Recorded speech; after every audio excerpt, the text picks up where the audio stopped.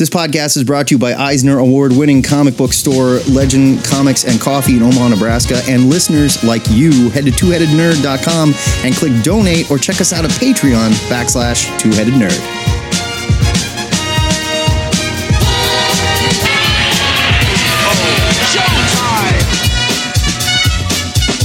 Broadcasting from the Ziggurat at Omaha in Cavern Steeple of the metro area, it is our pleasure to welcome you to episode 710 of the Two-Headed Nerd Comic Book Podcast. I'm your head, number one. I'm back in town, and my name is Matt Baum. And I'm the Internet's Joe Patrick, but you can call me your head number two. In this long-awaited episode, we are back from summer vacation and reviewing comics from the last two New Comic Wednesdays.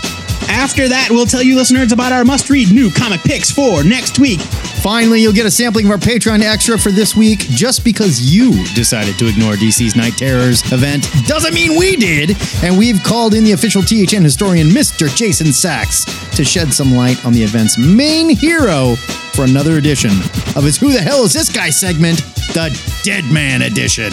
It all starts now, so wake up, sleepy nerds, because it's review time in the Ziggurat!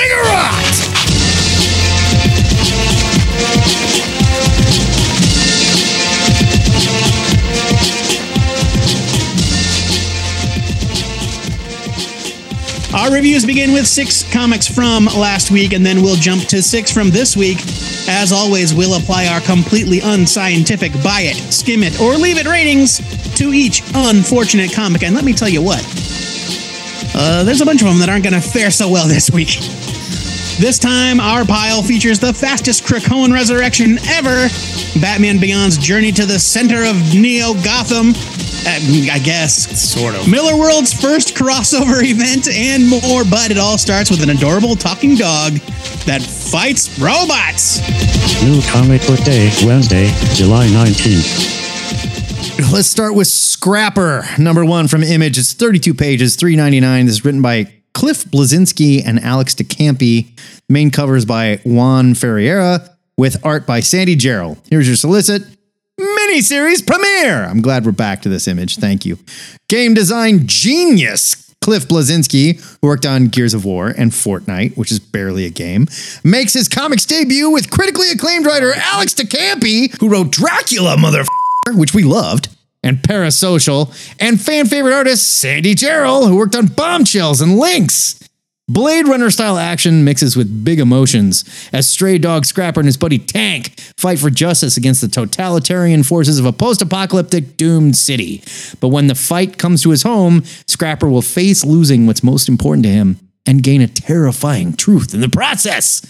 Don't worry, Mom. The dog doesn't die. Unlike Image's other talking dog comics, Stray Dog, Scrapper never moves into the unexpected realms of horror and sticks to a very superhero-driven narrative that imagines extreme gentrification in a dystopic future. Cruel robots patrol poor neighborhoods, seizing property when it falls below impossible corporate standards, while Scrapper and his buddy Tank patrol the streets like good boys. It quickly becomes apparent that Scrapper is not an ordinary dog, and there's a bit of mystery behind his origin, all of which is told through a Blade Runner sort of meets Don Bluth kind of narrative. Ultimately, the story is cute at best, with a twist that wasn't too hard to see coming, but it's Sandy Jarrell's art that really shines. Jarrell's pop art style and washed out colors give the comic a very classic animated feel, despite the future setting, and it works. Scrapper mixes sci-fi tropes with themes of corporate greed and AI running amok through the lens of a cartoonish superdog, but ultimately, that kind of gets lost in the story that's just a little too cute for its own good. I'm going to give this a skim it.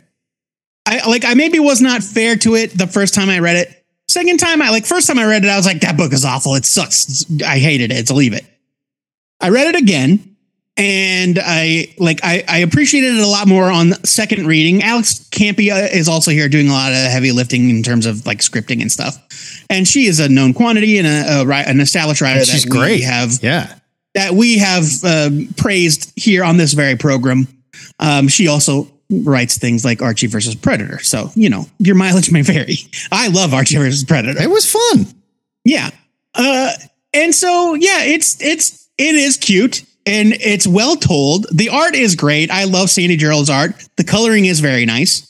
I'm giving this a skim it as well because I think it's got a lot of things going on and it can't quite decide on a tone or a storytelling lane, if you will. Like, are we dealing with the dystopian stuff? Are we dealing with Scrapper and his weird mystery?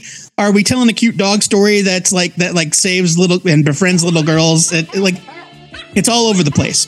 So it's a skim it from me, but I will say this. Apologies to everyone involved. It's much better than I gave it credit for the first time. Let's take this party from the streets to the skies, baby. Because we ain't dealing with no hawk woman. We're dealing with Hawkgirl. She's a grown hawk girl. Thank you. She's a grown-ass girl, boys. Deal with it. Look, nothing wrong with the name Hawkgirl. I would guess. It's from DC Comics. It's 32 pages for $3.99. It's written by Jadzia Axelrod, art by Ammon K. Nawelpan. I actually did see a phonetic spelling of his name when I looked up info about him today. Yeah, it is Ammon K. Nawelpan. We've been doing that right, and I'm impressed. I'm totally impressed. Yeah. I think the only thing we slightly got wrong was putting the emphasis on the wrong syllable with his first name. It's Ammon K, not Aman K. Carried away because you're about to do the letterer in a minute here. So, well, you know, I like baby steps. The letters are by THN favorite Hassan Otsmane Elhau. Here's your solicit. Soaring to new heights and baffling new foes. Oh, that actually says battling new foes. I'm sorry, but yeah. I think it's funnier if they're baffling. They're like, what is she doing up there? Holy shit.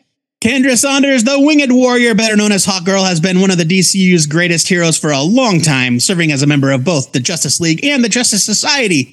But with the Justice League disbanded, Kendra decides she needs a fresh start and heads to Metropolis to begin a new life. That life is quickly interrupted by a mysterious villain with a powerful connection to the nth metal that makes up Hawkgirl's wings and weapons. A brand new adventure with sky-high action, adventure, and intrigue begins here by Jadzia Axelrod, who wrote the graphic novel Galaxy, the Prettiest Star. That's going to come up later. And Ammon K. Nawelpan, who you may know from books such as Wonder Woman, Detective Comics, and The Flash. Hawkgirl #1 puts the focus squarely on a character that has been pretty underserved by DC since the New 52 reboot in 2011. Her history as a long-serving member of the JSA has been restored along with the team itself. In fact, writer Jadzia Axelrod doesn't seem to be ignoring anything from Hawkgirl's history, including her time on Scott Snyder and Brian Michael Bendis' Justice League, her cursed mortal romance with Hawkman, and her ill-fated time as a member of the Blackhawks following her quote-unquote first appearance during Dark Knight's Metal. I hate that shit.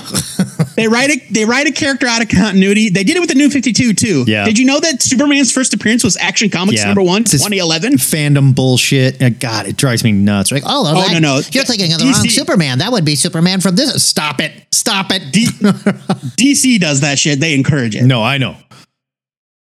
There's a lot going on here, including the cutest alien invasion from little axe-wielding, pot-bellied fire babies. But Axelrod handles it well.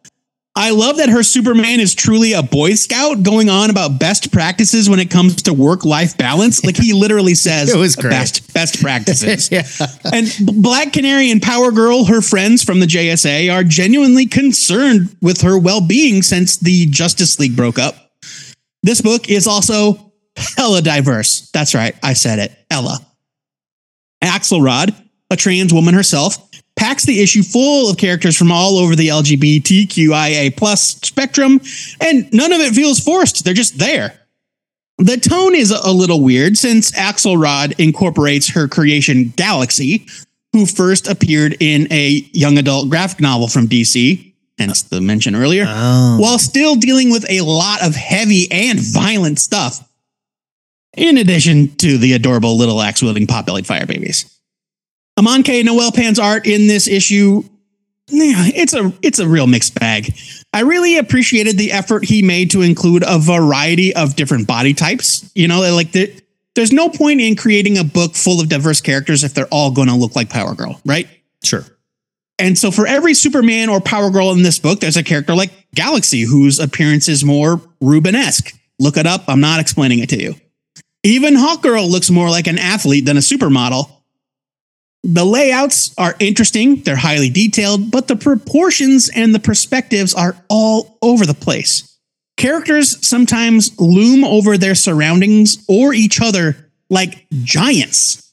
And Hawkgirl, who is historically a sleek and slender kind of athletic on par with, say, like an Olympic swimmer or a gymnast, is drawn more like an imposing bruiser like Ronda Rousey, like the female Hawkman, who is just Conan with wings. And that's not right.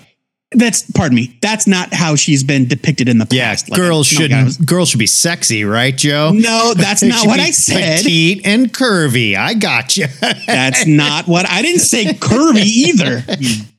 Like, there was one panel where Kendra meets her old friend for lunch, where they show Kendra standing up while the friend is sitting down at the diner.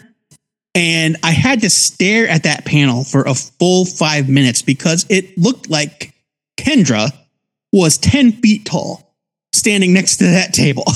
And I couldn't figure out if it was me. Like, am I looking at it? Am I seeing it wrong? No. But I think it's wrong. She's drawn huge, definitely. I don't mind a big Hawkgirl. I think Hawkgirl should be imposing. She should be tough. And I don't. And should be strong. I don't have a problem with that at all. But there were times where, like, you didn't draw her human. Like, you drew it like Big Barda isn't that tall. Like that, right.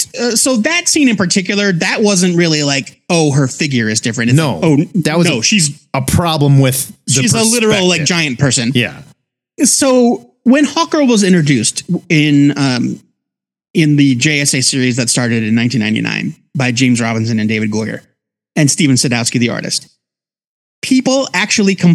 men actually complained online that Hawkgirl was petite and not stacked. Like, she wasn't sexy, beefy, sexy. Like, she was athletic and slim. And that's how I've always pictured her. And to me, that's Hawkgirl. And so to see her as this kind of imposing, tank almost, it's kind of weird. I don't mind it at all. I thought she looked badass. It's fine. I'm just giving you my point of view. Hassan Otsmani El-How is doing some really interesting things with the lettering in this issue. Word balloons aren't afraid to veer off in unexpected directions, and we get lots of artistic text aside from just the sound effects. It did take a bit of getting used to, but I thought it was really cool when all was said and done. Hawkgirl #1 gives Kendra Saunders a welcome return to the spotlight. While I did have some issues with the execution, the creative team shows a lot of promise. I'm giving it a strong skim it. I like Hawkgirl a lot in general. I do too. I kind of like this Hawkgirl though. I like her being a little bigger and a little more imposing. Like, the Hawks, they should be scary when they show up. Hawkman, he's a ripped up dude. He's scary as hell. And I get it. Like, the nth metal gives them their powers or whatever, but I like it. And I thought it looked really good. There were some aspects where the point of view was strange, and it definitely made her look way too big in some positions. Like, I think there's a middle ground we can hit where she can still be very athletic and very strong, but she doesn't have to be 9 feet tall either. I think it works for the character, and I think it works for the story that they're telling, where everyone's worried about her because she has this big, tough exterior, but we keep cutting to these scenes of her crumpled into a ball on the floor, having emotional issues that she's not dealing with. And I kind of liked how they set that up for the character. Not to say like, oh, making her broken, now she's interesting, but it does give her some personality that we can relate to. And like other major athletes that are incredible at their job that have these emotional issues on the side because of what they do. And they're not dealing with it for whatever, man. I think it's interesting. And I'm glad you brought that up, because I forgot to mention it in my review. Like, the fact that she's got this kind of emotional thing going on is really compelling. It's like a very Naomi Osaka type situation, the tennis player who is super talented, but she is having a lot of trouble dealing with the stress of being a famous athlete. And it's definitely hurt her game. And she's trying to figure out how to balance these things, And Kendra's faking it right now and just being tough because that's what she knows how to do. I think it's kind of cool. The galaxy thing, I mean, whatever. If you want to bring this character in because you created her, fine. I didn't know who it was. I didn't really get it. And there was already a lot going on in the comic. so much so that I don't know if it needs it, but maybe she's going to be a part of this larger story. We shall see. I'm going to give this a strong skim it as well. I was borderline by it. I think there was just a little too much going on with this Galaxy character. I didn't need it. No, I agree. I think I had plenty going on with Hawkgirl already. I'm with you. There was a lot to unpack in this comic, and on top of Galaxy already being this new thing that we are expected to be curious about. Yeah. So it just didn't need it. A little too much. And what about when you're not catching criminals? When you're not at work? What about it? Well, is there a Hawk Boy? Let's move from DC to a galaxy far, far away for the only comic book starring Admiral Akbar this week. It's Star Wars Return of the Jedi, The Rebellion, written by another Alex Segura, with cover by Ryan Brown, art by Matt Horak, Brent Peoples, and Rafael Pimentel. I'm not sure what they all did, but they're all listed as artists. So, yeah, sure. Colors by Jim Campbell with letters by VC's Travis Lanham. Here is your solicit. I grew up with a guy named Matt Horak. Oh, maybe it's him. No relation. It isn't him. You I don't looked know. it up. You First, don't? Oh. No, I do You know. The second I saw his name, I was like, it can't be. And You it's do know. Here's your solicit. Mon Mothma must die! Admiral Akbar is the only one with the knowledge of the Empire's plan to kill Mon Mothma. It's like they write these in all caps, so if you're just glancing around, you'll see certain names, I guess, and be like, I'm interested. I don't get it. Yeah, we've talked about this. Is like whenever a company writes a solicit, oftentimes they will all caps the proper names of their characters. I guess. So you're just scanning through and it catches your eye or something. And it's like, oh shit, Shara Bay, sign me up. Because the cover is not enough, apparently. Enter Poe Dameron's parents, Shara Bay and Cass Dameron, to thwart the threat. But do they have what it takes to take down the unknown assassin in time? Spoilers, Mon Mothma's alive in Return of the Jedi. So yeah, everything's fine. The Adventures of Poe Dameron's Parents starts here, with them foiling a pretty generic plot to kill Mon Mothma. I get that Mothma is brave and defiant, but here she comes off as almost suicidally stupid, agreeing to a meeting in a wide open area by herself after Admiral Akbar had warned her of the assassination attempt. She basically looks at Akbar and she's like, no, they need to know that if they kill me, the rebellion goes on. So much so that I'm going to go stick myself in danger and get killed to prove it. Like, I'm going to put my head in the oven right now. What kind of a leader are you? And you know what? I realize that the rebellion has limited resources, but I don't believe for 1 second that a figure as important as Mon Mothma doesn't have some sort of secret service. Right. I mean, like, there's a reason why we don't put a gun in the president's hands and send the president to war when it happens, right? Someone's got to lead stuff, Luckily for her, the assassin has to watch her through a scope for what feels like 3 pages before actually taking a really bad shot. It is an eternity. It is ridiculous. The setup is fine here, but the plot becomes so simple. It seems like very little thought went into the story. The art is solid. I like that Horak makes the rebellion ships look dingy and like a really busy place. It helps with the scrappy look and feel of the rebellion versus the Empire's hermetically clean ships. I didn't love Kess's weird chin beard, though, and I found both the main characters forgettable at best.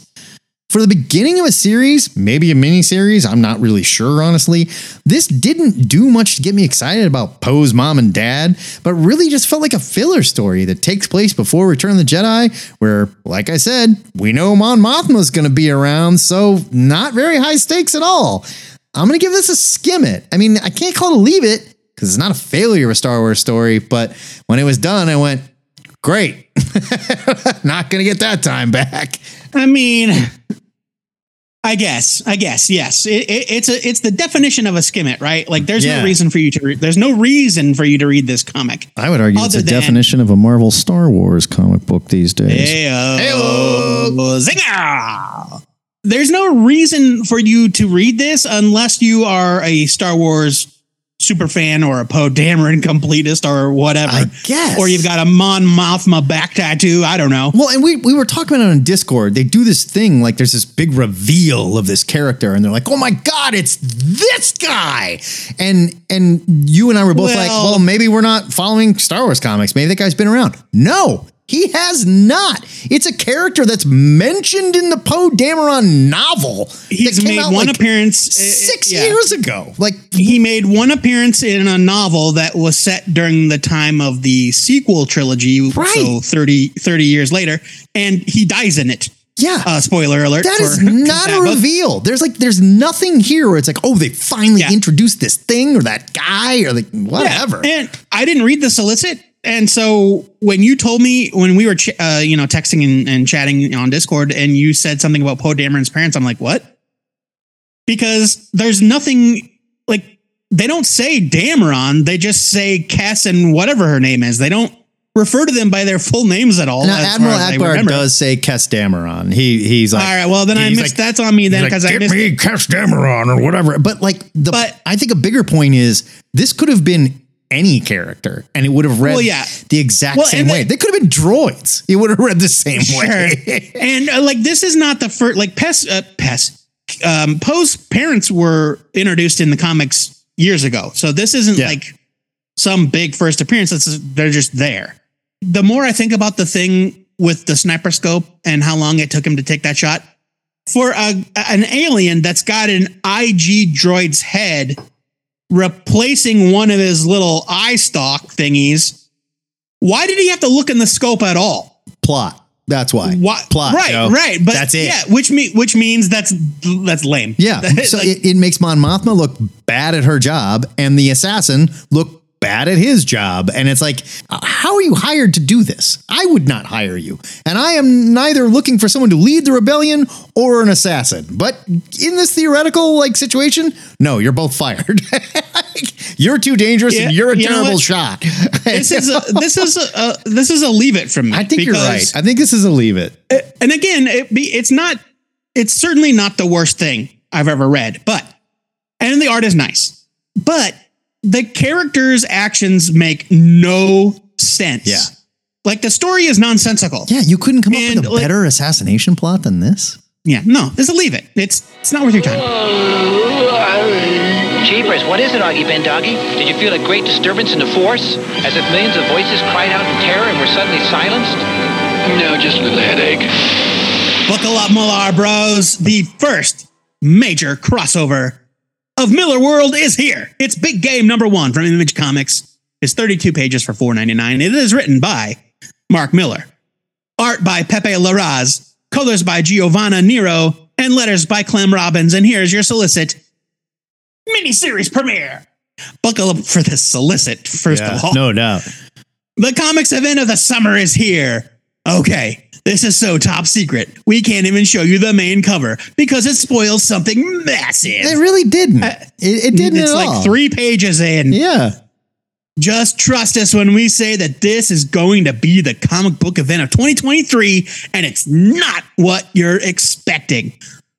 I guess I'll give him that because Mark Miller never told anybody what big game was going to be. Yeah, we didn't know what to expect. Does the crossover really go that wide? Yes, it does.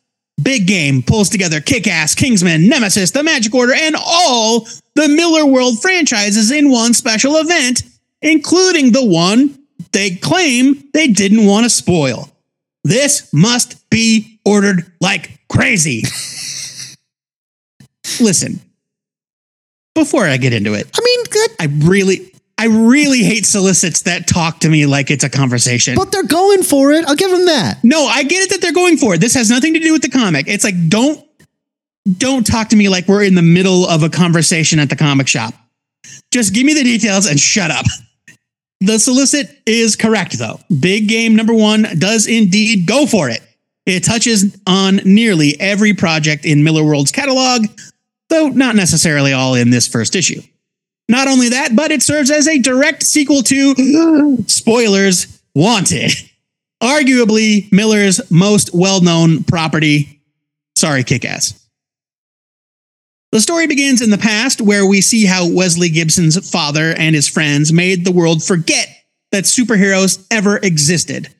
Flash forward to the present day, and the slow reemergence of the Fantastic has the secret rulers of the world, now led by a decidedly less Eminem-looking Wesley himself, feeling pretty antsy.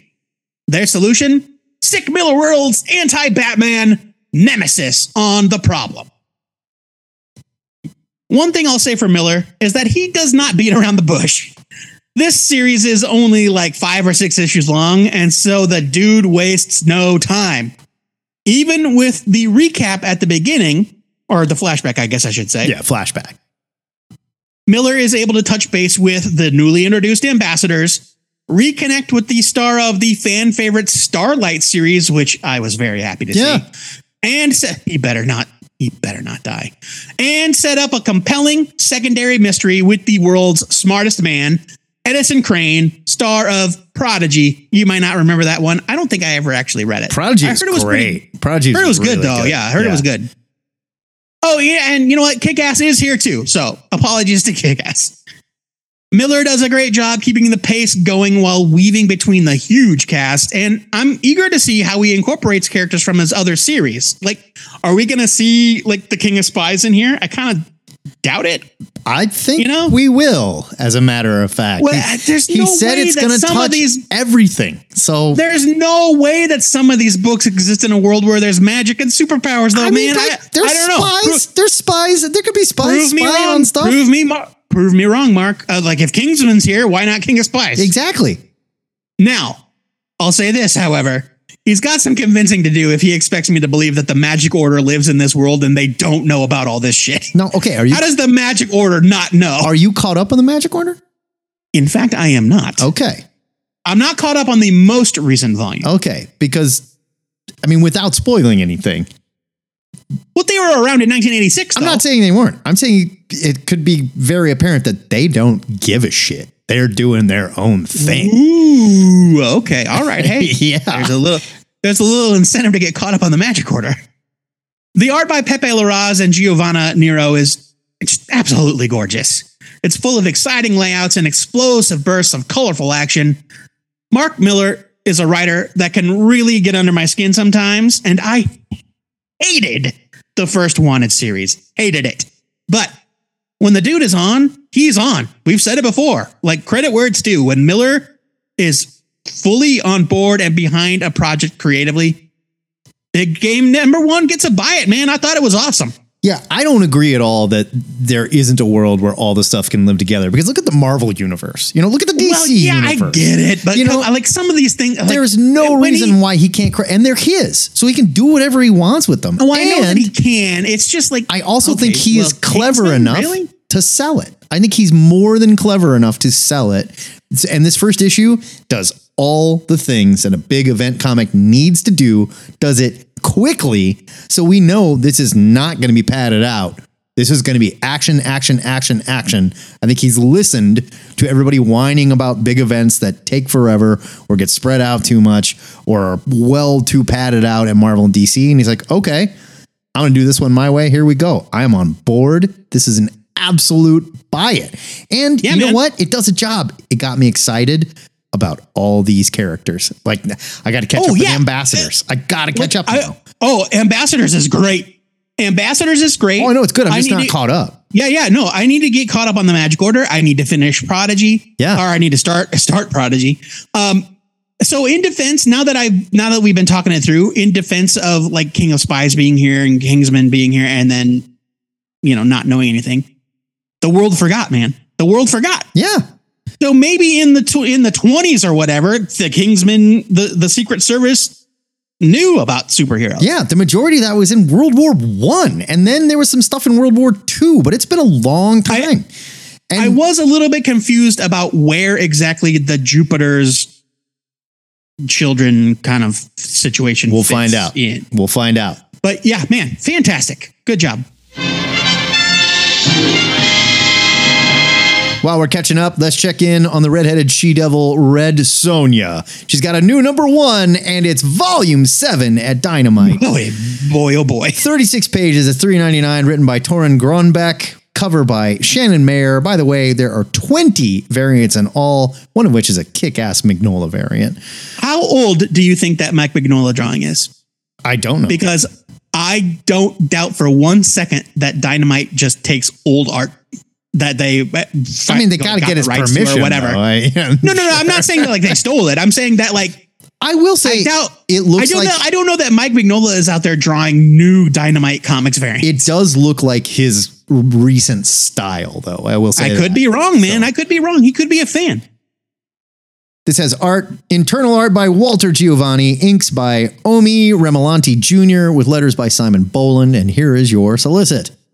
Following directly from the pages of Red Sonja Zero, the she-devil finds herself on the run, framed for murder, and with an unseen force tugging at the back of her mind, joins Sonja as she races to unravel the mystery of his master's voice. Written by Torrin Gronbeck and featuring the art of Red Sonja superstar Walter Giovanni, with colors by, I already said all this. The brand new series dives deep into Sonja's world, exploring the darkness of exploring the darkness of Hyboria like never before. And all this. But Hyperborea is a thing, right? Yes. This is Hyboria, though. Yeah. We don't need to get into it. I just am confirming for my own mental health. And all this is wrapped up in an amazing series of covers by 20 different people. So there you go. The solicit isn't kidding when it says this picks up after issue 0. It means it. So much so that if you didn't read 0, I didn't, there's a good chance you're going to feel like me and you just walked into issue 4. There's a lot going on. There's a crooked religious leader, a starving town, maybe some magic that makes people forget things and want to kill Red Sonja, and a lot of names thrown around that might mean more to someone who has been reading the series or maybe just read issue 0. I find it hard to believe this was all set up in a 0 issue, though. The art is good in some panels, but inconsistent with some strange action here or there. There's a lot of like silhouette work used in the foreground instead of like in the background where I'm used to it. And sometimes on characters that are in action, like there's a scene where Sonja's leg is completely blacked out and the guy she's fighting looks to be 10 feet tall and also has a black leg. It just looks like the artist forgot to draw some things. I've liked some of Gronbeck's work, but this didn't feel like a good jumping on point, and it relied a little too much on Sonja's snark to carry the story. Like, that's our Sonja, know what I mean? Uneven art and a cluttered story that was set up in a previous issue aren't doing this number 1 any favors. I'm giving it a skim it. I mean, yeah, all the things you said are accurate. It's fine. It's fine. But I mean, I didn't understand anything that was going on. Yeah, its main flaw is like, this is issue 1, you guys. Come on. I haven't read a Red Sonja comic since maybe when they made a big deal of Gail Simone coming to Dynamite to write it. And that was years ago. Yeah. So yeah, I have no clue what's going on in the pages of Red Sonja. And so to label this a number 1, you know what? This Mignola cover is labeled M23. So I apologize. There you go. This is a new piece of art. For them to label this a number 1, even to say like, I hope you read the 0 issue. Well, it's like, sure, but it's a number 1. So you should probably expect that a lot of people have not read the 0 issue. Yeah. Well, maybe it's a Dynamite thing. They certainly have not read the last like 5 other volumes. No, maybe it's a Dynamite thing and we don't know. And like all their books start with 0. So pay attention, folks. You know, maybe that's I don't think so. You know what? I'm looking at that panel with the black limbs. It's weird. Like I see what the dude's going for. It's supposed to be shading, but it's so abruptly like cut off at like the joints. It does look like they are wearing gigantic black sleeves or they have artificial black limbs. Right. I mean, and there's the plague. It's one thing where you're like, this character is talking and there's some characters that are silhouetted in the background because they're not important or they're just background. But when the silhouette is in the foreground, unless it's supposed to be you're looking at someone's back and it's a secret as to who they are, it doesn't work. You know? Yeah. It's a skim it. Again, it's not a failure. Like it is a successfully told narrative comic book with artwork that is certainly decent. But if you aren't already a fan of the current Dynamite Red Sonja series, you're going to be totally lost. I'll come with you. I don't need any man's help. Don't sheath that sword just yet, Matt. It's time for Blade #1. Just from Marvel Comics. Just in time for the movie that's not coming anytime soon. Maybe never, really. I don't know. It's 40 pages for $4.99. It's written by Brian Hill with art by Elena Big House Casagrande, with colors by Jordi Belair and letters by VC's Joe Sabino. Did they just get that guy? I don't think I've ever seen that name. I mean, I've seen Joe Sabino's name before, so I can't tell you for sure. VC's building a gang, though. I'll tell you what. They do. They are, man. That's like, if they're not careful. They could field a baseball team at this point, I think. If we're not careful, VC is going to end up like Cobra with like 1 billion active members. All and then the it's over for everybody. letterers. They have all the letterers. Marvel's slickest vampire hunter returns in a brand new ongoing series by Brian Hill of Killmonger fame and Elena Casagrande, most recently of Black Widow, or at least as far as Marvel wants to tell you. True evil is patient, and a dark ancient power has been simmering quietly for centuries. And when Blade himself is the one to unknowingly unleash it, Marvel's entire supernatural underworld will come out of hiding to demand he handle it, or pay a pound of flesh for his mistakes. Bloodbaths, blackmail, and Blade. You won't want to miss the explosive first issue of this new volume. The first issue of Marvel's latest attempt at a Blade series opens with a scene that immediately evokes memories of the beginning of the first Wesley Snipes Blade film. Wasn't it Blade 2 where they're in the club? No, Blade 1. They're in the meat processing plant in the back room where there's a secret nightclub. The bloodbath scene, we all know it. There's a human caught way over her head in a bar, secretly overrun with vampires, and she's only saved by the timely intervention of Blade when the Daywalker plows his car straight through the front door, UV headlights beaming. I thought that was kick-ass. That was like the idea that his car has UV headlights that kill vampires is like, seriously, I was tickled by it. The only things missing here are Steven Dorff and Wesley Snipes' gif-worthy fist pump. Brian Hill does an excellent job delivering a back-to-basics approach to the character. There's no extra baggage, there's no agonizing over his long-dead mother, and nothing about the sheriff of Vampire Town or even Baby Man thing. Yeah. It's just Blade, some swords, and a fly-as-hell suit. Like, dude, look cool as hell in this comic. You have said hella and fly in this episode, sir. I know, right? Like, we're going to have to talk about your guys' grocery games intake if this continues. Not everybody is as hip as me, playa. I'm sorry. Hill introduces exactly 2 supporting characters in this issue, and one doesn't even seem like he's too long for this world.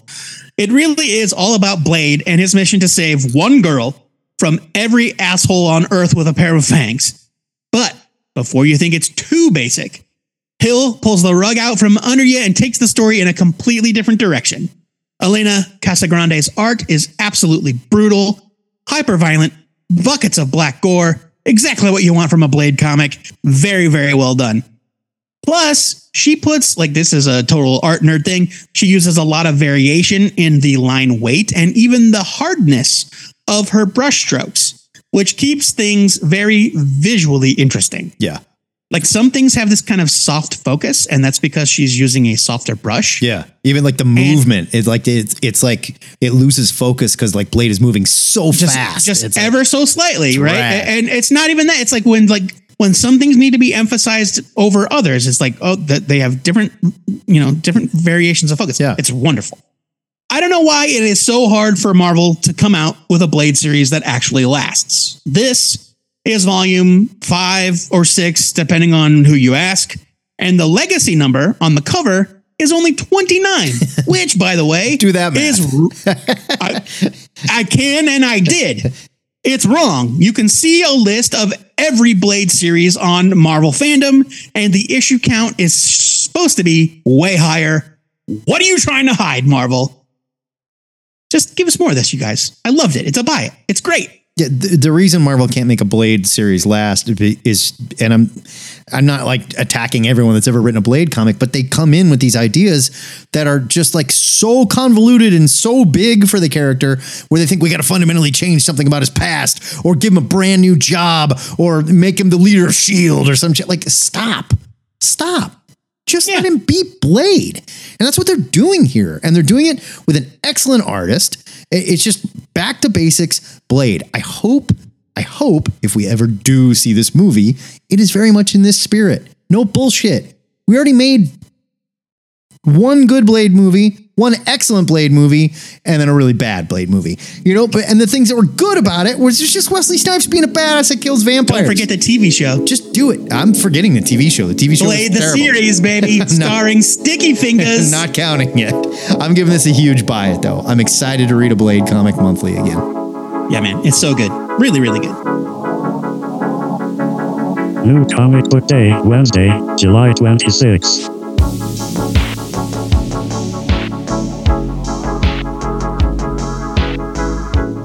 We begin this week with a return to Wonderland, Alice Never After, #1 from Boom. It's 32 pages, $3.99. It's written by Dan Panosian with art by Panosian and Giorgio Spalletta, covers by Fabiana Mascolo, and letters by Jeff Eckelberry. Wowie zowie. A lot of Italians. A lot of Italians. That's fine, you know. Here's your solicit. Oh, yeah, totally. Alice finally got her wish. Wonderland has become her new home. But with her abuser's avatar, with the uncanny grin, turning the mad residents of Moonstruck World against her, she's clawing for a little rationality amongst the chaos. As Alice's sister Edith and her childhood friend Earl fight for a way to bring her back, Alice has to contend with whether or not her torment is due to her father, herself, or maybe a curious combination of both. Superstar writer Dan Panosian, who worked on The Unkindness of Ravens and Black Tape, and artist Giorgio Spalletta, who worked on 007 for King and Country, we just reviewed not too long ago. Isn't the one that we just reviewed? Yeah. He's really good. Explore the morbid side of escapism in this twisted tale that blurs the line between fantasy and reality. Panosian is one of my favorite artists working today, and he's become a double threat in the last few years, writing some truly original stories like Slots at Image, the recent Black Tape at AWA, both of which we gave great reviews. But now he's returning to the Alice in Wonderland series he started at Image last year, and frankly, I just don't get it. The comic is an artistic wonder, with Panosian drawing the story set in London and Spalletta drawing Wonderland and its insane cast. It's perfectly researched art, and it captures the feel of Alice's story, albeit in this version, she seems to be locked in her own imagination, and something fiendish is going on with the doctors that treated her. I never read the first chapter because, full disclosure, I just don't care about Alice in Wonderland. I get it. No. It's a classic. No. It's a classic. It's very important. Don't care. Totally get it. I don't care. I don't need your... I'll watch you know what? If somebody says, hey, let's watch the old cartoon. Sure. Like if my niece wants to watch it, yeah, I'll watch it. But like, that's the extent of my... I don't need to go to an Alice in Wonderland themed bar. I don't need to eat your Alice in Wonderland themed menu. I don't want to play American McGee's Alice. Don't need it. Everything about this comic is perfectly executed. I couldn't get invested in the story. Maybe I'm the wrong audience. And if you do have an affinity for the classic Alice story, this comic is definitely for you. The added plot point of the real world story might be better if I read the first series. And while I never felt lost, I just don't care.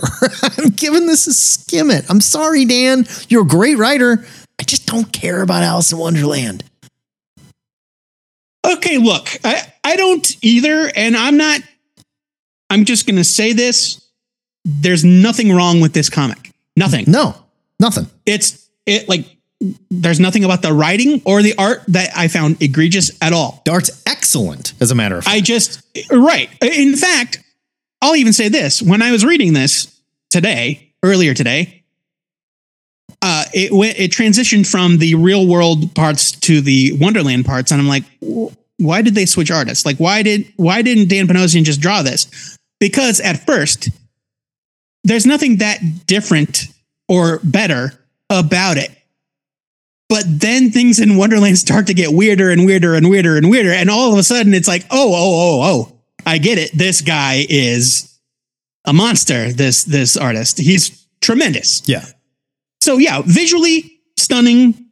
The writing is fine. I just never read the other one, so I have no idea what's happening. And B, don't give a shit about Alice in Wonderland. Yeah. So it's a skim it. However, you might love it. So by all means, give it a look-see. Yeah, it's definitely a clever take on this classic. But if you don't care about the classic, I can't say it's going to rope you in.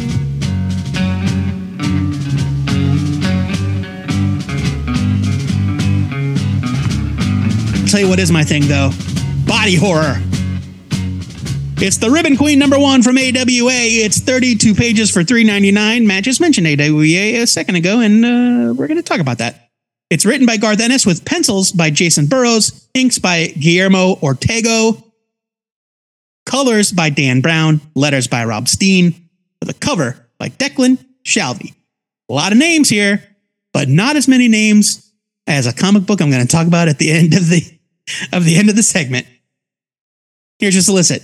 There is something ancient and terrible loose in the world of men, something that hates them with a burning passion, that bears a grudge born tens of thousands of years ago. That's not exactly what that said, but my eyes lost focus, and so I read it on the fly. Something that wants its revenge. NYPD detective Amy Sun has a problem. 3 years ago, a young woman was rescued from a serial killer by a police tactical unit. Now she's dead, and Amy has a bad feeling that the SWAT team leader is responsible. As she investigates the existence of a corrupt cabal within her own precinct, Detective Sun soon discovers that there is something else on their trail. A force of vengeance older than the human race itself has awoken, invoked by the tormented murder victim in the weeks before she died, and is out for the blood of the guilty, who soon find themselves suffering a fate more gruesome than anything they could have dreamed of. The Ribbon Queen has come to New York City, and when she learns the truth, Amy is not at all certain that it should be stopped. Wow. That solicit got more intense as we went, Wow. and so I decided to ramp up my voice acting. I think everybody got it. So. to rise to the occasion. Hey, we here at THN have gone on the record responding to AWA's output with a resounding overall. It's not that the books are bad. We've liked some, and we had lots of favorable things to say about Sins of the Salton Sea a few weeks ago. But most of their books just feel pretty easy to ignore, for me at least.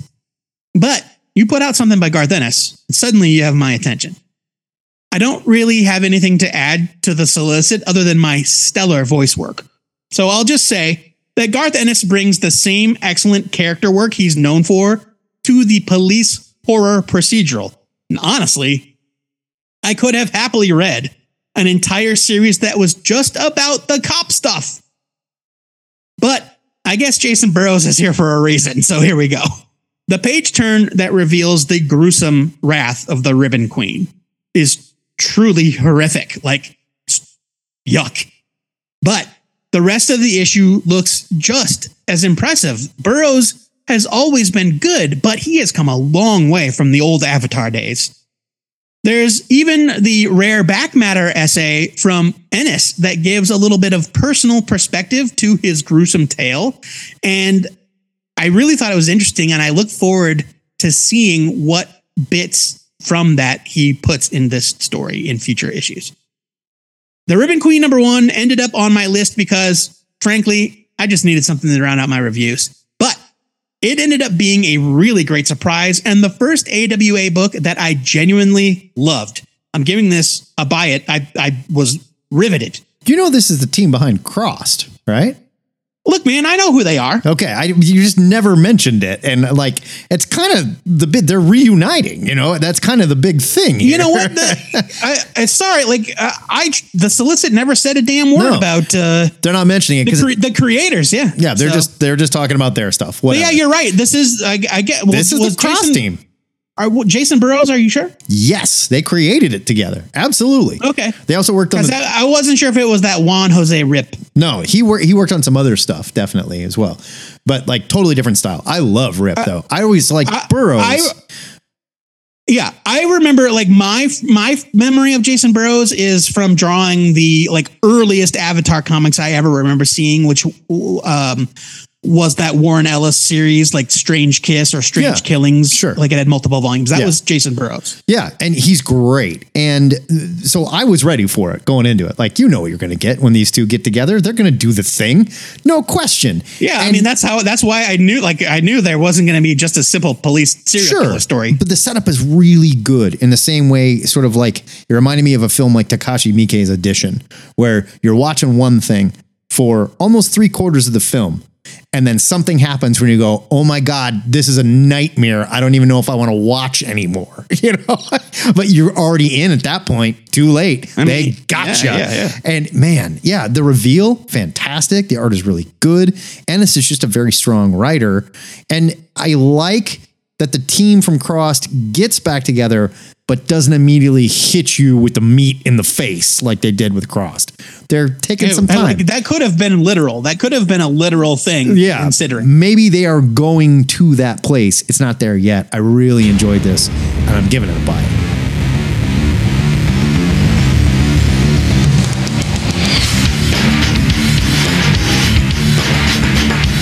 Not all comics can be as well paced as the one we just read. Let's talk about Batman Beyond Neo-Gothic #1 from DC. It's 32 pages for $3.99. This is written by Colin Kelly and Jackson Lansing.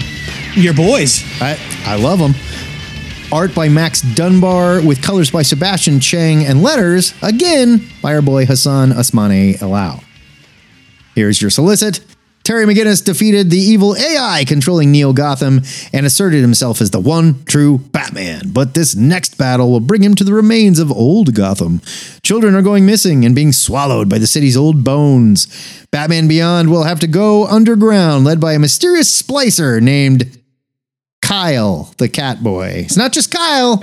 His name is Kyle Selina. Get it? Well, he's an experiment. It's like Kyle Selina _401. Like he's an experiment. To find the children and confront the city's buried sins. What happened to the green of the city? What happened to magic? And what villains never left old Gotham? All these questions will be answered by the red-hot creative team of Colin Kelly and Jackson Lansing, worked on Batman, One Bad Day, Clayface, Captain America, Sentinel of Liberty. Oh, they also worked on the previous version of Batman Beyond. You might mention that. I don't know. They're also currently writing Guardians of the Galaxy, for those of you keeping score. And Max Dunbar, who worked on Batman Urban Legends. Kelly and Lansing returned to Batman Beyond after their last Neo Year series, which I admit I never finished, but I did like. Terry is back with a new boxier suit that Dunbar and Chen illustrate as a glowing sort of Tron reminiscent battle armor, and it really looks great. I read another reviewer that was talking about this comic, and they were like, I hated it, but I also thought they pulled it off so well that it looked kick-ass. Like it was like in both places at the same time, where it almost looks silly. Like the original Batman Beyond suit is just a plain black bodysuit with a red bat on it. Yeah. Now they made it a lot boxier and flashier. And I dig it. Their Gotham is a neon Blade Runner meets Tim Burton's Gotham, and it looks really great. The story, however, sort of seems to be a really heavy-handed play on Dante's Inferno, with Terry following this splicer. Remember the teens that spliced their DNA with animal DNA to be cool in the cartoon? Well, no. There's a gang of them, and I never watched Batman Beyond. And they're cat boys with an eye. That's dumb. And that cat boy is going to be taking Batman into the depths of old Gotham to investigate the disappearance of several children. The story seems to have some type of phantom narrator, which made sense when they did it in the last series because Terry was fighting this living Gotham AI. But here, he's beaten the Gotham AI, and it's not really clear who is narrating between panels yet. Pair the heavy-handed story. It's not the robotic Alfred in the Batcave? No, I don't think so. Because the robotic Alfred in the Batcaves doesn't talk like that.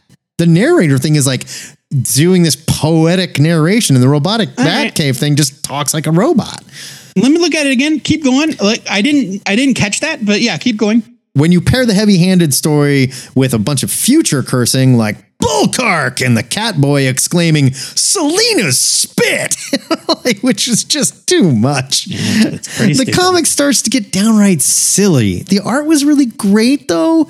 I'm not going to read any more of this. I'm giving this a skim it. It's fine if you're a big fan of Batman Beyond, but it just sort of feels like more of what they were doing in the first series without that same bad guy, I guess. I don't know. Maybe the bad guy is still here. Skim it. I'm going to take your word for it with the narrator thing. I didn't catch that, and I can't get the thing to come up. It's not clear at all. I mean, yeah. No, I mean, like I'm taking your word for it. But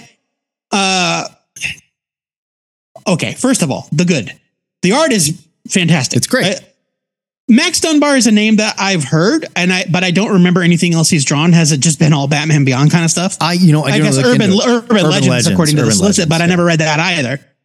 I don't read Batman Beyond. I never watched the cartoon as a kid. That kind of shocks me. It's a really good cartoon. I know it. I've seen a few episodes, but I was already well into high school when it came out, and so I just I missed it. The comics have never done a single thing for me. I've tried and just immediately ignored them all. Oh, are you talking about this white text in the Yeah.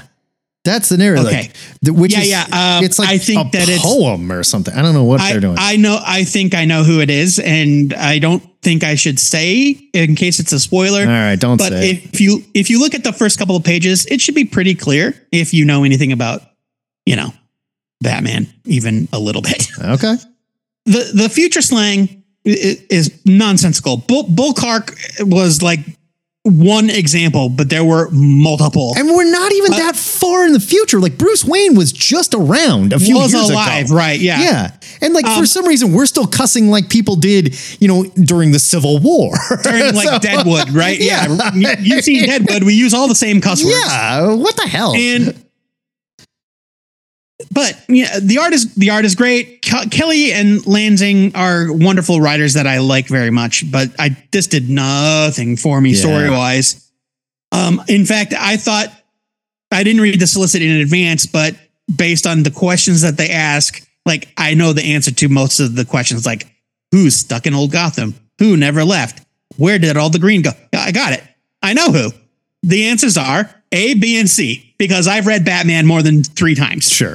And it's fine that it's obvious to me, but it's also not exciting, right? It's not exciting. I do love the kind of trope of future city built on top of the ruins of the old one. I love a story that goes down under the ground and it's just like a normal city. Just feel like we've seen a lot of that. Oh, sure. And sure, we have. And again, like you said, you're telling me that in 50 years, they have built up so much of this futuristic Gotham City that all of old Gotham City is underground. I don't know if I buy that. Well, to be perfectly fair, Joe, they did build a completely future version of Gotham that took place in a year that they completely tore down in less than 6 months. If you think a future state was when is this happening? This happened in a month? I guess that's true.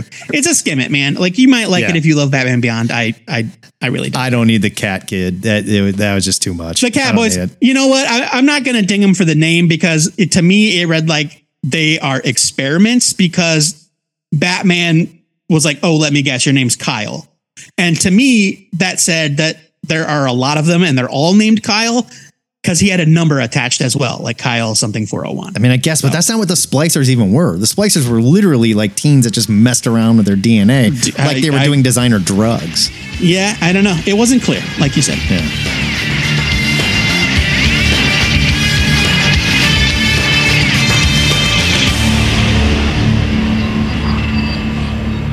Moving from possible Bat futures to hypothetical Superman presence, it's Superman: The Last Days of Lex Luthor #1 from DC Black Label.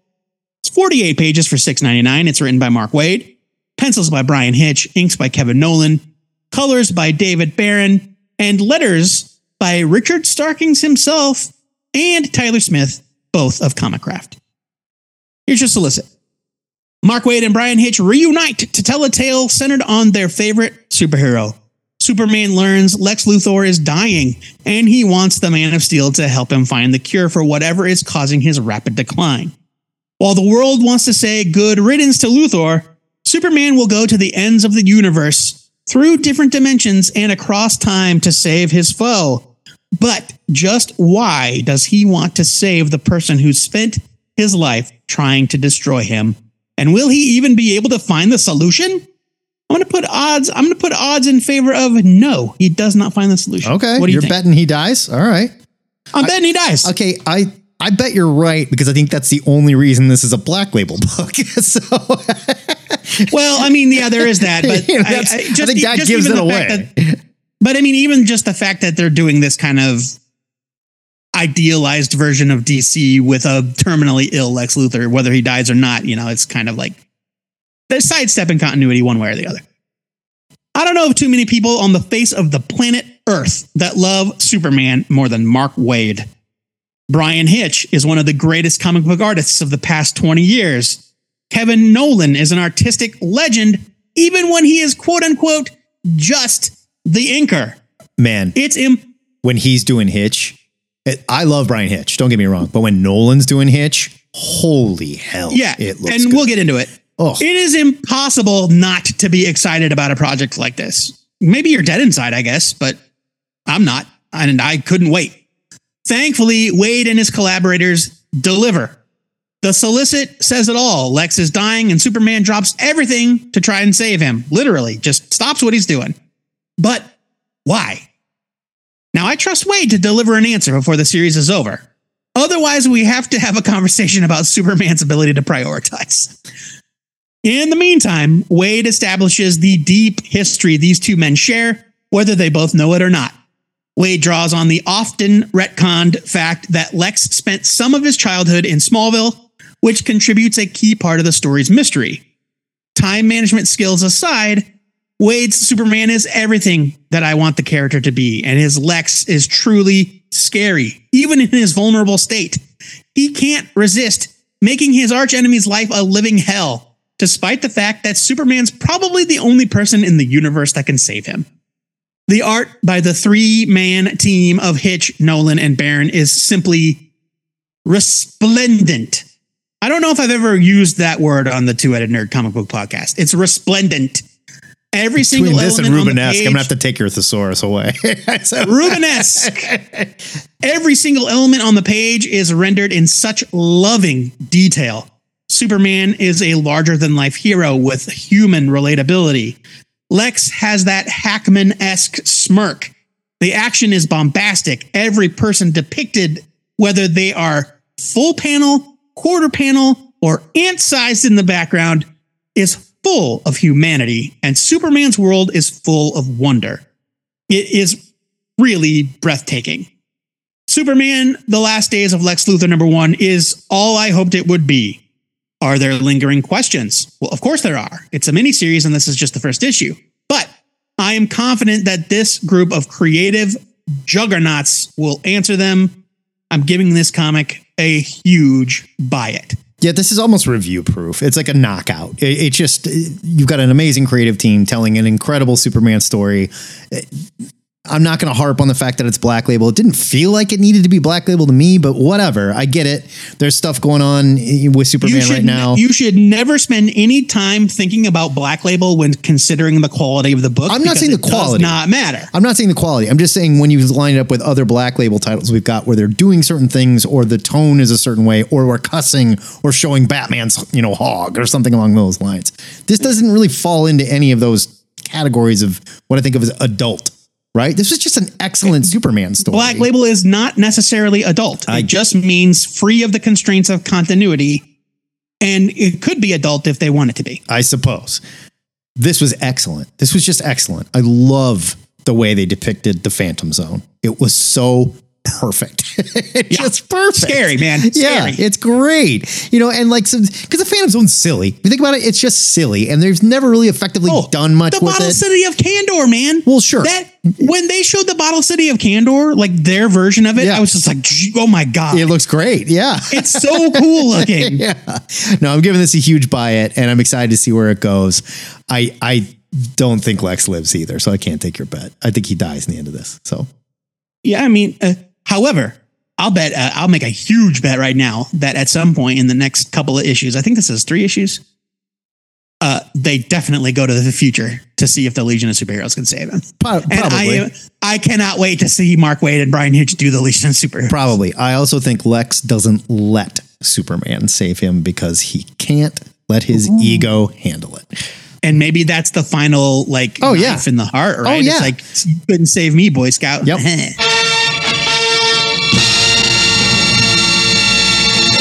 Not all comics are as easy to follow and understand as Mark Waid written comics, and that's why we're going to talk about Pure Evil. Pardon me, Purr Evil. Grown. P-U-R-R. Get it? Kitty cats. Number 1. It's from Image. It's 32 pages. It's $3.99. It is written by Mirka Andolfo with art by Laura Braga. Inks and background assistant Giovanni Braga. Which, that's adorable. I assume they're together. Colors by Brian Valenza. Here is your solicit. Miniseries premiere! There's no escaping the mewing evil! Rita loves her daughter, Deb. But what? Yeah. Okay. But a dark evil from her past threatens the lives of anyone who gets too close to it. Can the bond between two women overcome a life built on blood and lies? And what secret is lurking in the Morando family's apartment? Written by Harvey Award-winning superstar Mirka Andolfo, who works on Sweet Paprika, Mercy, Unnatural, and Punchline, and illustrated by fan favorite Laura Braga, who worked on Witchblade, Future State, and the next Batman, Harley Quinn, and DC Bombshells. Commas, you guys, commas! That's really bad proofreading. Yeah. Purr Evil is a standout story about the relationship between a mother who gave everything for her daughter and a daughter who needs to figure out her role in a world that she's about to doom. There are times when reading comics that it becomes apparent the book has been translated to English, and certain aspects of dialogue can get lost in that translation. Now, I know Andolfo is Italian, so I'm going to assume that's why some of the dialogue comes off as quirky. But the story also sees characters making the weirdest choices for the sake of the plot, which I think is about an ex-rock star that maybe faked her death and could have magic powers. Something like that. I don't know. Unclear at best, but there are definitely. I think that she got pregnant as a teen, and they kicked her out of the band because of it. So they faked her death. And she faked her death. I don't know if they kicked her out of the band, but she maybe faked her death because her daughter is this. Well, we can't talk about it too much because without spoilers, I think she got pregnant with this creepy monster dude's baby and then went on the lam. And that's the story. Okay, that could be. But there's something wrong with the daughter. Right. It's unclear at best, but there are definitely heads exploding in panels while character is also holding a gun. So it gets confusing because, like I said, the character that may have powers also has a gun. Not just a gun, a whole arsenal at that. But she may or may not need them. I don't know. Here's what I think. I think it's the daughter that has powers. If we have not expressed that enough, it's very unclear. Right. There are some attempts at humor that don't quite land. Again, I'll mark that up to translation. But there's also clues to the overarching mystery that just come out of nowhere. And there's an angry racist grandmother and a rock band with a maybe dead singer that has to be connected to the mysterious tattooed woman who may have head exploding powers and a daughter that dresses like a My Hero Academia character. The first issue hits you with just so much, and it's confusing at best and completely forced at worst. Like, the main good guy who has nothing to do with this just knows stuff about this band and identifies a tattoo that nobody in the band had or something. I just don't get it. Well, he says that the singer had an identical tattoo. But they show the singer of the band and she doesn't have any tattoos. Yeah, I think that's maybe kind of I think that might be a hiccup in the art versus script, but maybe. Yeah, like he does say the line that she has a tattoo just like that singer. Right. And it's like, okay, you got to show me that though. And you showed me the singer and it's not there. The art is solid, but I have no clue clue where the story is going, or even what the creative team was trying to set up here. Maybe things fall into place with issue number 2, but after reading number 1, I cannot tell you what Per Evil is about or why the characters act so damn weird. Even if read in Italian, I don't think I would know where this plot was going. I'm giving this a leave it. It just, yeah, man, it didn't make any sense. It didn't make any goddamn sense. And don't tell me it does. Or don't tell me, well, that's part of the deal. I get it if there's a mystery. I understand that. But when you have characters just like breaking and entering into people's apartments that would normally never do anything like that and saying out loud, like, why am I doing this? Well, you're obviously doing it to push the plot forward that I can barely follow, you know? Yeah, like the guy talks out loud the entire time and then somebody calls him out for it. If the neighbor wasn't such a goddamn borderline perv, right? Know-it-all. Yeah. He's like, the mom and the daughter are always yelling. I obviously think there's something wrong going on there. But he's like, now is not the time to do your chores. Like, why? It's the afternoon. What are we doing? I'm gonna watch them like a hawk every moment of every day, and then walk into their apartment when they're not around. And then, no. If it wasn't for that guy, none of this would have happened. She's also able to enter his apartment at will as well. So either no one locks her doors, or maybe she's a spy with powers or some shit. Fine. Well, I don't think the mom has powers. I think the daughter has powers, and here's why. Because when the evil dad shows up, who is the lead singer of the band, with his cronies, he like teleports away, or he was astrally projecting. He was an astral projection. He says that. Yeah. So like the dad is a wizard or something. Yeah. And so, yeah, I think that the lead singer and this blonde woman had a baby, and she ran with the baby and faked her death. And now evil dad wizard is back. But also, I think because of the unholy union, the daughter is some sort of hairless cat demon, I guess. That's like killing dudes for some reason. Yeah. And it's just like, even if I understand that to be the plot accurately. Yeah, it's needlessly complex. Like why? The art is nice. Art is nice. It's a leave it though. This comic it's nonsense. Spider-Woman is great, but it's time for me to be myself. To be Firestar. Let's end the show with a party. It's that time of year again. It is the X-Men Hellfire Gala 2023, number 1. That's a one-shot from Marvel Comics. It's 80 pages for $8.99. There's a lot of pages in this comic. It's written by Jerry Duggan and Jonathan Hickman. Bet you didn't know that. Don't get too excited. Art and colors by Various. Letters by Virtual Calligraphy, a.k.a. Victoria's Cockblock. No specific individual named. I think the whole gang was involved, maybe. Lettered by committee, which kind of goes along with everything I'm about to say in my review. Covered by Phil Noto. Here's your solicit. The fall of X begins here. The Hellfire Gala is always the biggest event of the season, but this year's will change everything for Krakoa. What is meant to be Mutantkind's biggest night becomes their biggest nightmare as the fall of X begins. All your favorite X-Men are going to be left reeling after this one. Shocking revelations, stunning betrayals, horrifying tragedy, impossible deaths, and of course, the most glamorous looks of the year, all in one cannot miss package. You know what? I'm going to say this for them.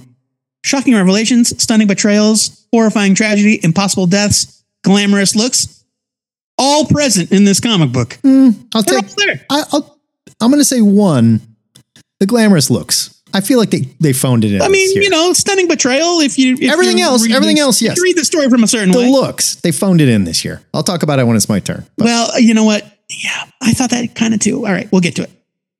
In a move that surprises exactly no one. This issue begins with Ms. Marvel's big resurrection on Krakoa. What a happy occasion. Well, don't get used to it.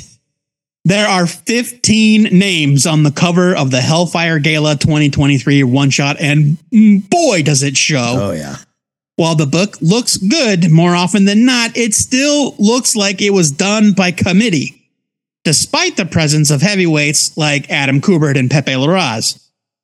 the scene depicting the new X-Men team, drawn by Russell Dauterman, is bright and joyful while it lasts. And I must say, I love that of all the looks in the Hellfire Gala 2023, the Juggernauts is just Juggy with a bow tie on the outside. Yeah, which I thought was delightful. After that, though, the issue becomes a brutal slog. No spoilers here. We're not going to discuss anything that happens, but the best I can say about the story is that Duggan shakes up the mutant status quo in a big way. Orcus and Dr. Stasis execute their master plan, and we even get a little bit of context for the upcoming stuff like Spider Nightcrawler. That's fair. I'm just not sure how excited I am for what's coming up, and adding Ms. Marvel to the mix seems like a truly bizarre move for that character specifically, considering the events of this issue. Kamala Khan has no place being attached to a story like this. Let me ask you this, and you'll notice all the art starring Kamala Khan was done by one artist. How tacked on does this feel to you? Because it felt completely tacked on to me. If you take Kamala Khan and that aspect of this out of this comic, it reads fine. It reads absolutely fine. I don't know if I agree with the fine part, but yeah, the fact that there were so many artists, like 15, I'm exact. There are 15 names on the cover. I think they tacked this on here. They're not all artists. Yeah. But certain sections were handled by specific artists. So like you said, the Ms. Marvel stuff is all drawn by Adam Kubert. Everything to do with it's Hellfire Club, it's Hellfire Gala time. Let's see the red carpet, unveil the X-Men. That's all Russell Dauterman. The big stuff at the end, like the big tragic ending, that's Pepe Larraz. By the way, gorgeous Pepe Larraz. Gorgeous. 2 for 2 this week. But that just makes the issue feel so disjointed because you jump from one plot to another plot. And so from one artist to another artist over and over and over for 80 pages. It's too much. Now I'll give them that. All the stuff that happened here, the big shakeup there, this was all leading to this in all the X books. So we knew something big was coming. The stuff with Miss Marvel, though, there were no hints. Nothing dropped. Absolutely nothing. That, she's going to end up a mutant. Like, I don't know, Dark Web would have been a great place to drop a hint for something like that. But it leads me to believe that they had no plan for this other than get her ready for the movie. And we do that by sticking her in an X book because X books are selling really well right now. And Kamala Khan is a character that has no business being associated with a story. Look, man, I'm not saying that bright, shiny characters can't be associated with dark stories, but this isn't the place for Ms. This Marvel. feels completely tacked on. Completely tacked on.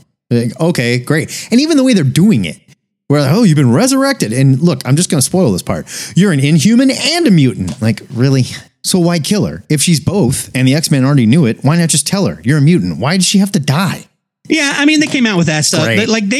Marvel released that scene, the resurrection scene. Yeah. So all of that said, the Hellfire Gala 2023 one-shot is definitely important if you're a fan of what's been happening on Krakoa for the past few years. And I guess time will tell if you're still a fan after you read it. I'm giving this a skim it. You're done. Let me talk. Right? I have so much more to say about it, but let's talk about that. If I keep going on, it'll be spoilers. Yeah, let's gang hang this on the Saturday, and we'll get a spoiler on it. But yeah, look, man, this could have been 40 pages long. This could have been 40 pages long and it would have been fine and it would have moved the X story along and we're done. And you wouldn't have to bring in 15 people to get it done. And when you do bring in 15 people, I don't think this is me being conspiratorial. It says to me, we completely changed gears on this and we wanted to add a bunch of shit to it. And the shit they wanted to add was this Kamala Khan stuff. This is the fastest turnaround in a death and resurrection I can possibly think of in the Marvel history. So normally, just to put this out there, normally the Hellfire Gala is spread over multiple issues of multiple books. Right. And so, the fact that there are multiple plots being driven along in this one shot, you could have said, if this was Road to the Gala, Ms. Marvel. Sure. Right? Fine. Then that would have been fine. As it said, they had to kind of Frankenstein everything together. That's just it. It's all sewn together and not well. You can see the marks. It is Frankenstein's body, right? No, this is a definition of a skimmit. And because of the execution, they just sewed it all together. And it feels like a bunch of tacked on shit that they just smashed into one book. You didn't need to do this. It could have been, we never say this. They could have padded this out into 4 books. You know? Like, now this is like, normally I roll my eyes whenever Matt gets conspiratorial, but this is me now getting conspiratorial. I think they mashed all these stories into one issue instead of doing the traditional route because they were in such a goddamn hurry to A, get Ms. Marvel going again. Yes. And B, get the Fall of X stuff going finally after so much lead up. Yeah. And it's like, you guys just like, they couldn't wait for the Hellfire Gala to be over because the Marvels would be out by then. It's too late. I'll take it a step further. Think about all this like road to the fall of X or whatever bullshit that we were like, why are we reading this? Why are they doing this? Why are they putting this out? This does nothing. They were just padding it, taking their time so they could do this Kamala Khan shit to tie it into the movie. That's it. That is it. I guarantee it. It's all like, it doesn't feel right. No. When you read it, it just feels like corporate manipulation. Yes. And look, man, I've liked the Krakoa stuff. And again, no huge spoilers, but this changes things for the X-Men, I would say, more than anything that has happened since Powers of X. I don't mind that. I'm fine with that because they've been building towards this in the X books. I'm fine with that. It's just everything all together, tacking on this other story. It just muddies everything way too much. And then when you do all this big stuff on top of it, you're like, you're doing that too? Okay. It's a skim it from me as well. They just did too much here. And the stitches are showing. It's just showing. We see you working now, guys. Be smarter than this. Be better. You're taking me out of the kayfabe, you know? Yeah, yes, exactly. Like, I'm all for seeing the story move forward, but this was just like, it's just like, did you really have to do it this way?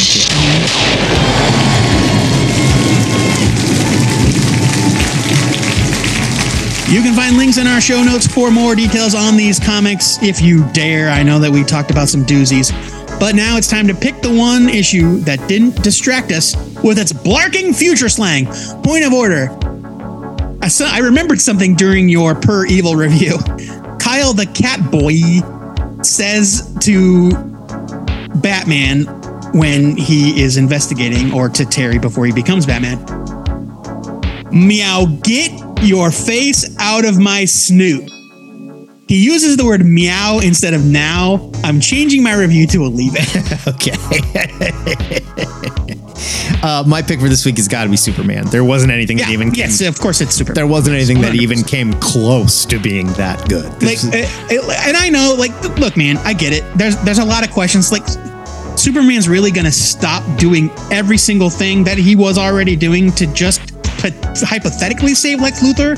Like, there's too much going on in the world, my guy. But that's part of the story, right? Yeah, I get we'll it. Find out. We'll get there. We'll get there. Don't overthink it. And, no, I know. I'm just saying, like, I know that there are questions, but I'm confident we're going to get them. And with that confidence, that issue was like a warm hug for me. I loved it.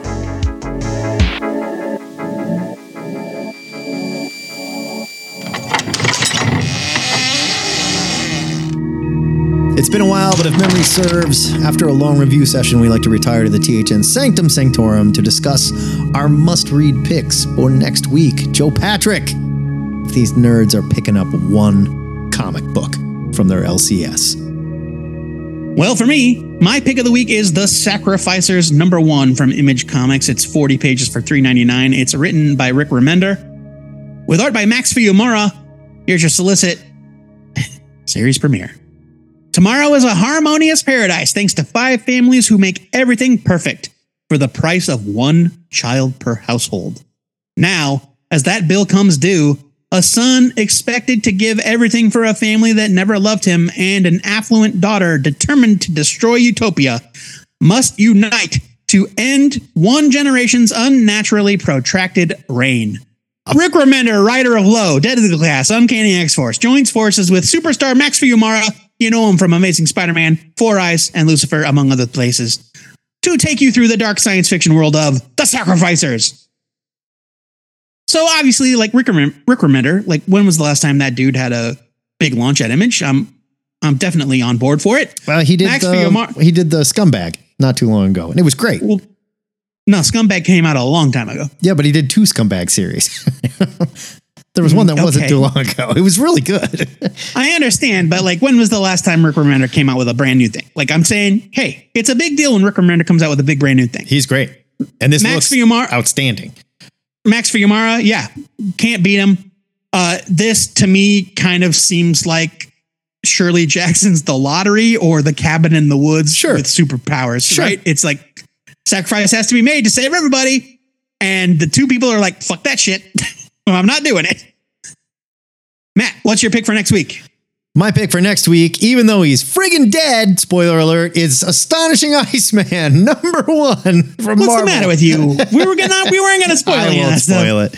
My pick is Astonishing Iceman, number 1 from Marvel. It's 32 pages, $3.99, written by Steve Orlando with art by Lan Medina. Here is your solicit. The Omega level mutant as you've never seen it before. After the events of this year's can't miss Hellfire Gala, Bobby Drake, aka Iceman, sets his sights on heroic deeds like never before. But does he? As a new situation develops that links Iceman to his Antarctic ice palace, he'll have to be slicker than ever to accomplish his mission before Orcus knows what hit them. An all new adventure that'll push Iceman to the limits of his powers and beyond. Now, oh, you know what? I think I know what happened to him. Without spoiling anything from the Hellfire Gala. Yeah. After I read the Hellfire Gala, a thing happens to Iceman. I'll say that. And I went, yeah, okay. If this is not some side story that takes place in the past, but takes place after the Hellfire Gala, I got to know what the hell's going on with Iceman. I think he is stuck in the ice palace. A situation develops that links Iceman to his Antarctic. I understand what it's saying, but they're going to have to be creative in showing us how that happens after the events of what happened to him in the pages of the Hellfire Gala. I mean, who knows? Maybe it's like Frosty's hat, right? Or the seat of his power. I don't know. Like, we shall see. But I do love the idea that Iceman is a full-on Omega level mutant. He is super, super badass. And I love Lan Medina. I think Lan Medina is fantastic. And Steve Orlando, I'm 50-50 on Steve Orlando anymore. I used to love everything the guy did. I'm about 50-50, but when he's good, he's great. You know what? I think I'm 60-40 on Steve Orlando. All right. I'll give him a little more credit. I'll give you 60-40. 60-40. So, you're welcome, Steve. For that extra 10%. We call it the Joe Patrick bump. It's a strong F+ in the ziggurat. Steve, way to go, man. Right. Wow. THN trade for the week of August 2nd is Class War. It's a trade paperback from Image Comics written by Robbie Williams, art by Trevor Hairsine and Travel Foreman. It's 184 pages for $16.99. Now, this is the original solicit for the series, courtesy of com.x, and I'm doing that to avoid spoilers. Rest in peace, com.x. You know what? Apparently, they're still up and running. Oh, really? It's there. Yeah, I mean, I don't know what they do. Oh, okay. All right. It's there. I went to it. A team of superpowered heroes created by the U.S. government as instruments of American foreign policy helped bring order to a chaotic world. But all is not well. American, the figurehead of the team, is AWOL and angry as hell, posing a major security alert to both the president and the entire nation. But why? What made this national hero take such drastic action and turn his back on the country that made him? And how can the government bring him in without revealing the bloody truth behind their seat of power? This collects Class War 1 through 6 for the first time ever. Now, Joe Patrick, you might be asking yourself, what the hell? Class War? Never heard of it. If you're an old head like me and Matt, you will remember the early 2000s indie comics heyday. Robert Kirkman was making a name for himself. 30 Days a Night was out. Things were a-booming for indies. And all of a sudden, this upstart comic company called com.x hit the scene with books like Class War by Williams and Trevor Hairsine, and Bazooka Jewels by Neil Googe, which was excellent. And it just struggled to get any books out. Class War limped 3 issues out, and they put out a trade of just the first 3 issues, like 2 years after it launched. And then the series took forever to finish, and then com.x just stopped. They stopped making comics. I think their funding got pulled. Like they didn't get their next round of funding, and they were like, who knows? I don't know. I don't know what their business. I don't know what their business model was. But I mean, look, Trevor Hairsine, and then later Travel Foreman. Trevor Hairsine and Travel Foreman, both known quantities now. But this was the first appearance, as far as I know, of Trevor Hairsine and Travel Foreman as comic artists. Definitely the first I remember of them, without a doubt. And they hit the scene with a splash, man. Yeah. But as is often the case with young superstars, Travel Foreman could not get the work done. Nah. He was too slow. Pardon me, Trevor Hairsine. Trevor Hairsine was slow as hell. And then he got snapped up by Marvel to do like Ultimate stuff. And so, yeah, Class War. It was a casualty in the early 2000s indie comics race.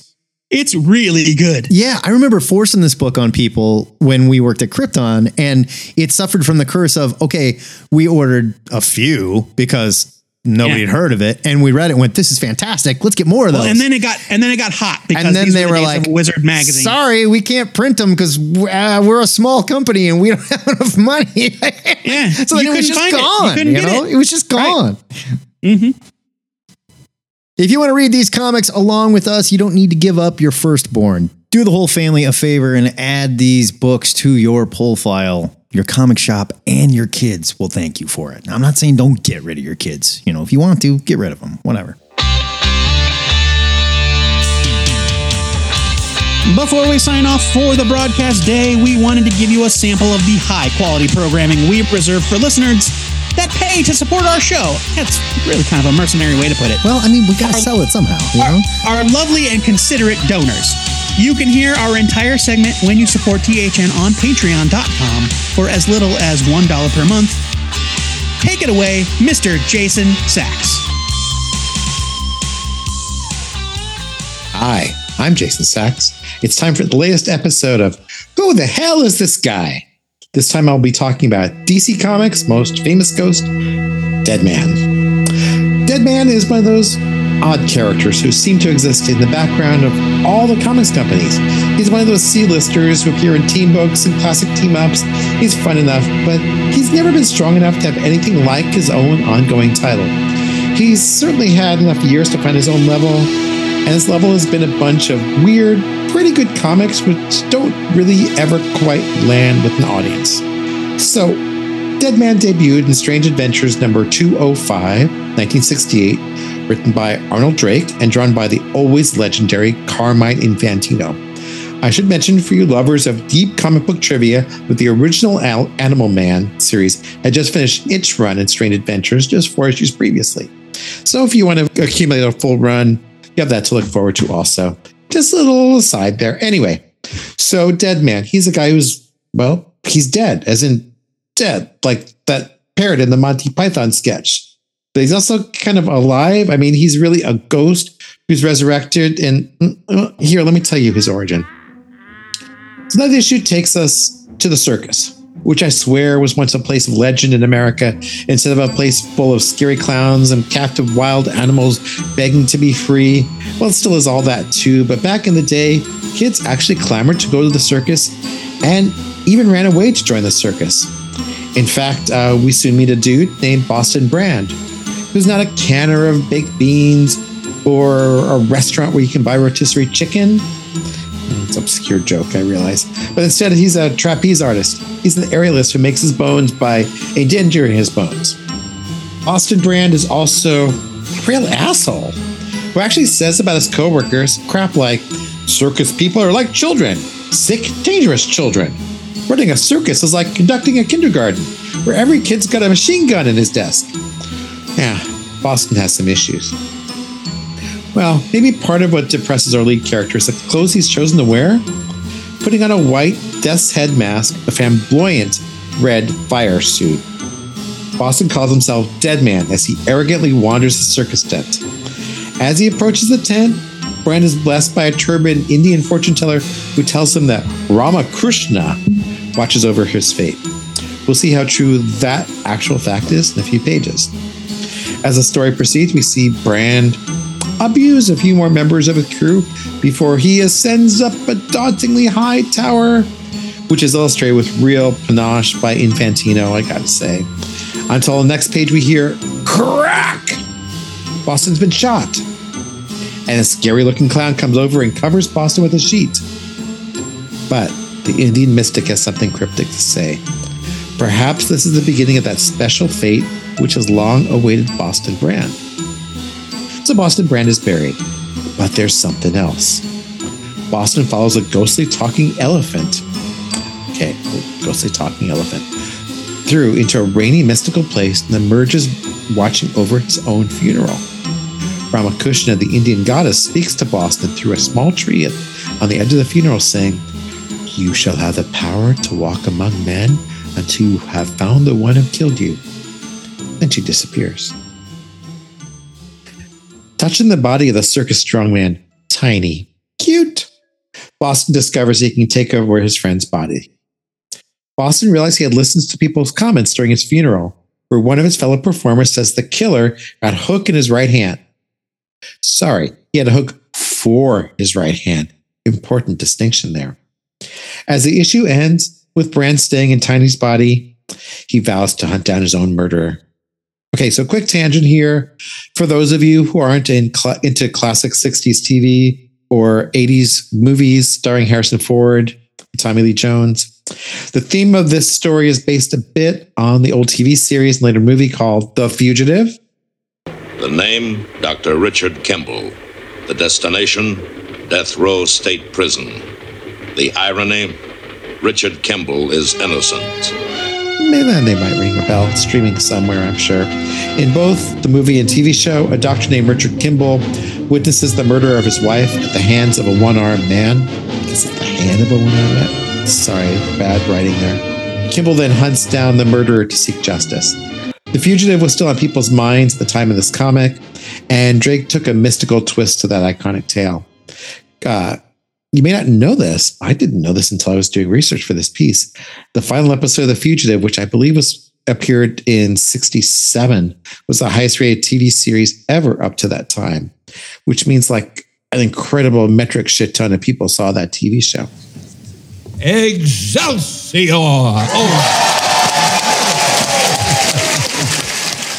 That is it for THN 710. Next week, we have a very special Cosmic Long Box birthday episode. For the Internet's Joe Patrick, we're going to be continuing our Death of Superman coverage with Reign of the Supermen Part 1. And let me tell you, my body is not ready, but it's Joey's birthday, so happy birthday, you jerk. If you need more THN in the meantime, join us for the THN cover-to-cover gang hang. We do it on Saturdays at 11 o'clock Central. Check out our Discord for more details on that. Joe Patrick, what else can you do at our Discord? You can get in on the action before we even air the show. We've got an episode discussion thread every week for just that. Or maybe you just want to answer the question of the week. This week's question is courtesy of Jim from the Discord. As a kid, I wanted to see my comic heroes on screen more than anything, and have loved seeing them realized in the MCU. But the constant filming of all licenses has made me realize that some beloved stories are better on the page. Which piece of media do you love too much to want to see them attempt a live-action film of, and why? Film or TV show, I would say. Sure. Live-action, period. Please do also keep your question of the week suggestions coming. And you can sign up for our Discord with the link at twoheadednerd.com/Discord, where we've got channels for all of our segments. Or you can send an MP3 to twoheadednerd@gmail.com, and we'll put you on the Ding Dang Show. I created a new channel just yesterday, or maybe it was even today. Time's a flat circle, I couldn't say. It's the THN Wayback Machine. I've been listening to a lot of our old episodes, and I think it could be fun to just have like discussions about old episodes. And I haven't posted anything there yet. Oh, no, trust me. There's some gold in them Dar Hills. Oh, you mean in the Discord? That's fine. In the Discord, right. Okay, if you want. Yeah. Good luck with that. So, yeah, there's a channel in the Discord to talk about old THN stuff that I've been revisiting. Maybe you're catching up as a newer fan. Do it there. If you're new to this show and you're working on your MP3 to tell us to off rather than listen to any more, I assure you it's only because you haven't heard enough.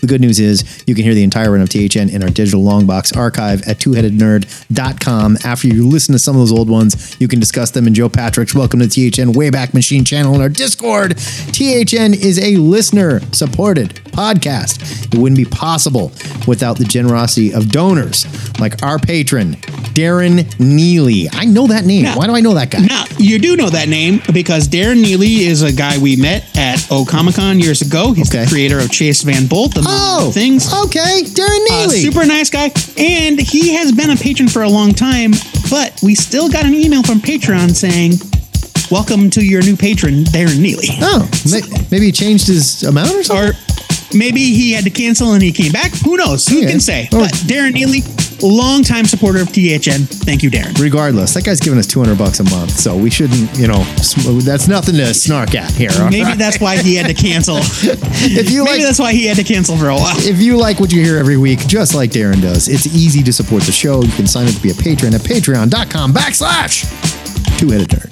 Before we go, our weekly shout out goes to Flash and Green Lantern writer Jeremy Adams' cousin Doozy, who Matt met in a work Zoom this week of all places. Doozy, aka Scott, immediately outed himself as a comic nerd, and after Matt shamelessly plugged our show, he went on to mention that he was Jeremy's cousin. And now we've got Jeremy Adams' personal email. That's right, the current Green Lantern writer. So be sure to send us any criticisms that you like to share. We'll pass them right along. Until next time, true believers, remember to pre-order your comics or your retailer might take a steaming doozy on your Green Lantern comics. This is the Two-Headed Nerd, signing off.